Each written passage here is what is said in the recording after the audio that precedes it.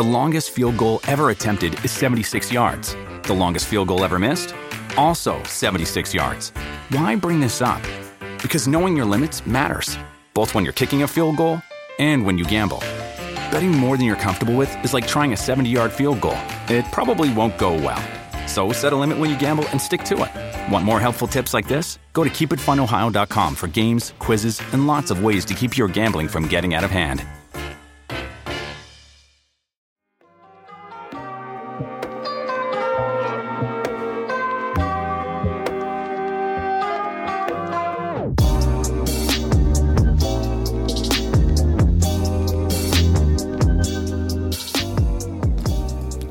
Alrighty, what's going on, everyone? My name is Josh. Welcome to the Barca Blaugranas podcast. Today, we're going to do a quick little El Clasico preview. We're recording this the morning of, just to try to get the most up-to-date news for everybody. So, it's finally here after being initially postponed on October 27th due to some political stuff. El Clasico is finally set to take place at the Camp Nou. The referee for today's match is Alejandro Jose Hernandez. You can watch this on all of the usual places you watch your La Liga matches. Just real quick, some of the ins and outs for Barcelona. Arthur, Ousmane Dembele, Juan Clara Tobido, Wagué, and Junior Firpo are out. Some of the doubts and outs for Real Madrid are Eden Hazard, Marcelo, Lucas Vazquez, James Rodriguez, Marco Asensio, Brahim Diaz, Alvaro Odriozola, and Marino. So both squads are missing at least one or two key players. Some of the possible lineups that are probably going to take place. Barcelona announced the players that they're bringing.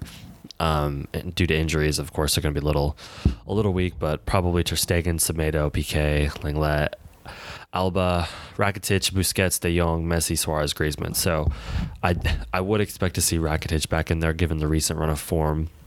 With him, it would be a little surprising not to see him. On the Real Madrid side, it's probably going to be Courtois, Carvajal, Varane, Ramos, Mendy, and then Cruz, Casemiro, Valverde, Rodrigo, Benzema, and actually I don't really know who's going to play that third attacking position, because, and again, that's one of the that is one of the little bit of interesting things for Real Madrid is.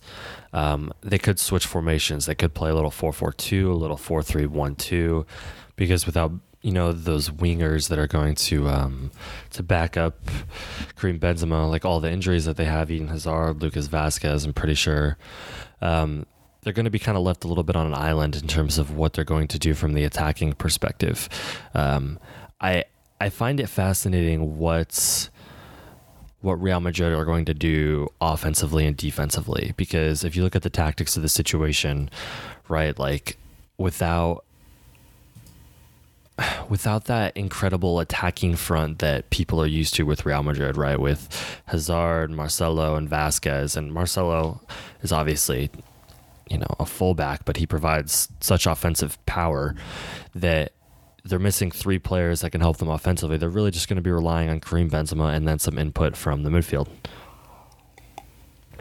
So, I don't know. When you look at who they're going to field, right? Like their main choice is going to be whether they play Isco or I mean, I guess they could potentially play both of them, but it feels like they're probably only going to play. I don't know. Part of me wonders if they should play Modric just because of the defensive stuff, right? I think you could go with, I don't know, you could play more offensively.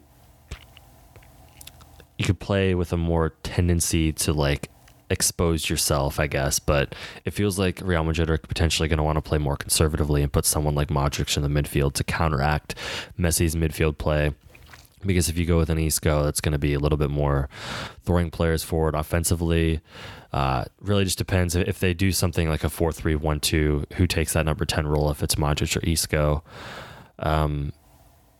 Again, like it depends if they try to double up on Messi or not. Because if they do that, then how Barcelona counteract that's going to be a little bit interesting, because if they double up on Messi, then Barcelona are pretty much just going to be like, hey, Sergio Busquets, go forward, do great things.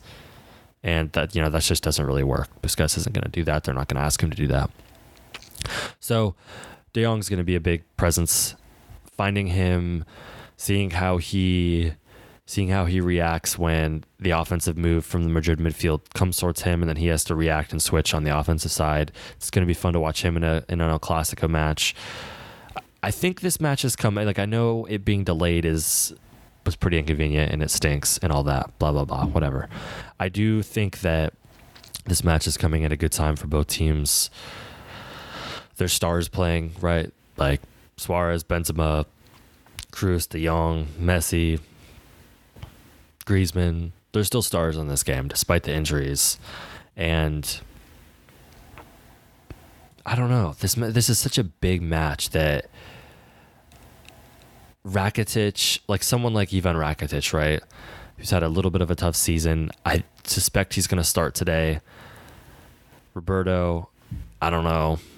But for me, when I look at the midfield, because that was one of the questions we got on Twitter, was about the midfield and how Barcelona were going to play in the midfield, how it stacks up against Real Madrid's. I really think both midfields are pretty equal in terms of talent.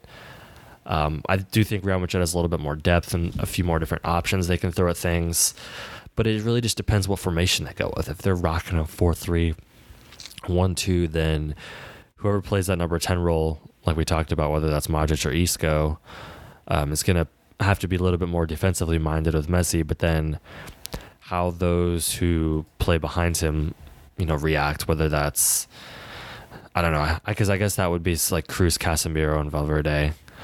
But Kroos and Casemiro are just absolute authorities in the midfield. And so seeing De Jong and Busquets and Rakitic go up against those guys is going to be pretty interesting. De Jong's had a fantastic season. Rakitic and Busquets have both been good, but I think a little bit inconsistent this year. And we're really going to see, we're going to see what the Barcelona midfield is made of, because Real Madrid's midfield has been playing great of late. Real Madrid has been in really good form, except for their weekend draw. They've been in great form as of late. And I don't know. I don't think it's going to come down to the midfield. Like, I feel like there's some of the absences on the defensive and fullback side are going to be pretty essential. But especially, I'm very interested to see how. And again, Barcelona's defense hasn't been world class this year, right? Like I think they've allowed 20 goals. Real Madrid's only allowed 12, I want to say. Like Atletico Madrid's allowed 10, Real 12. Yeah, okay. I am interested to see how Real Madrid are going to create offense without Hazard, without Lucas Vazquez. Like, they're going to rely on like a weird Bale substitution.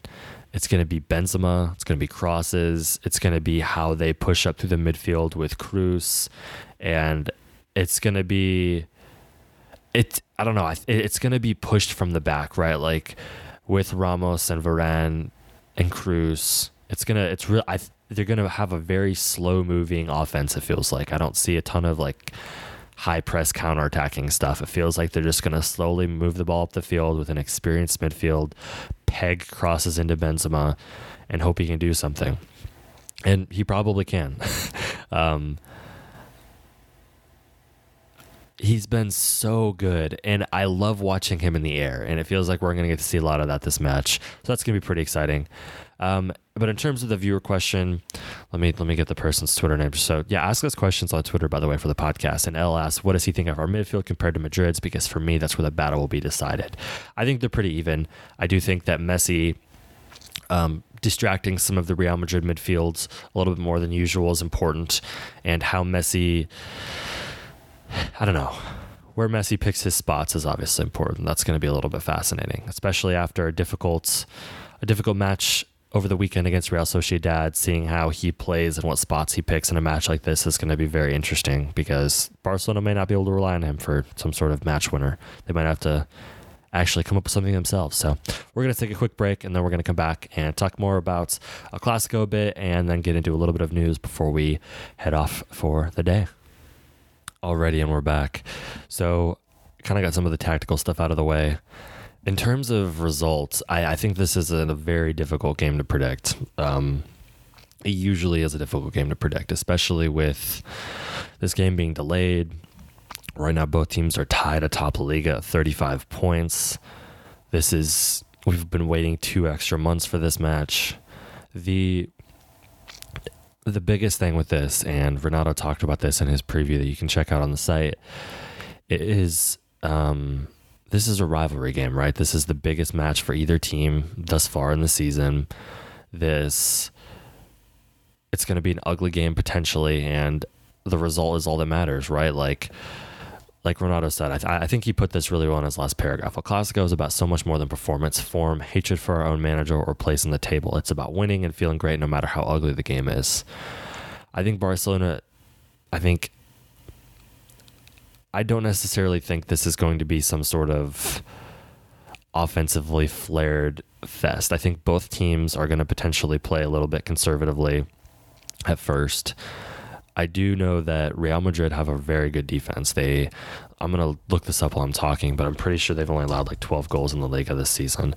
Barcelona have allowed much more. They've allowed, I want to say, goals allowed 20. Yeah, Real Madrid's only allowed 12 thus far in the season. That's only 2 more than Atletico Madrid, which is just wild. Barcelona has been far more potent offensively, and I think you can see in the Real Madrid lineup that we talked about is that due to the injuries, that's kind of just what you have to expect with Real Madrid right now. Like Karim Benzema is the offensive core of that team right now. So I do think Renato said 3-1 Madrid. Okay, listen. I don't know if I think he's trying to like reverse jinx it here. I don't know if he's going to listen to this, but Renato, I think you're reverse jinxing. I think this is a 2-2 game. I think it's going to come out in a draw. Barcelona played, for some reason, much better at the Bernabeu against Real Madrid, and Madrid play really well in Barcelona. I think the 2-2 draw at Real Sociedad is kind of indicative of what we're going to see in this game. Messi's going to be somewhat contained. Barcelona, I don't know, they're going to have to show up in a big match with the expectation that Lionel Messi might not save them. And Messi might save them this game. I have no idea. You can't really tell. But I do think that they need to show that they're able to rescue themselves from a match without Messi doing it for them. And that might be today. That might not happen for a while. But I think they need to show it. A couple of quick news bits before we head out. Lionel Messi was named La Liga Player of the Year for 2018 and 19. Another award. Congratulations, Lionel Messi. You're a great guy. Right after I recorded the podcast on Monday, it was announced that Barcelona will face Napoli in the Champions League tie. Napoli they're very talented, but they're not doing great right now. They just fired their manager. Ironically, this is the match that I was able to see in preseason, was Barcelona against Napoli in Miami. That was, of course, with Carlo Ancelotti as the manager. He is now gone. They're going to be difficult, right? Like Luis wrote a piece on the site, Barcelona will face a talented but sputtering Napoli. Napoli are capable of making things difficult for Barcelona. They're just kind of a team in transition. So depending upon how they recover will determine much about that match, especially the first match. I think that's going to be obviously a tone setter. The other bits of news, I thought this was kind of funny. Ronaldo's agent called Messi's Ballon d'Or win an injustice. Because Ronaldo's done so much more, and if he was still Real Madrid, he would of course have won it, which is pretty funny. That's about all I have. There was some Neymar stuff. If you're not happy somewhere, you have to leave that place. He maintained he is committed to PSG. That's it. I talked about Neymar. All right, we can be done. Everyone, enjoy El Clasico. Watch it with the ones you love if you can. For me, it's in the middle of the day, so I will probably have to watch it afterwards. Visca Barça. Enjoy the match. Stay safe. And I will talk to you later. Thanks.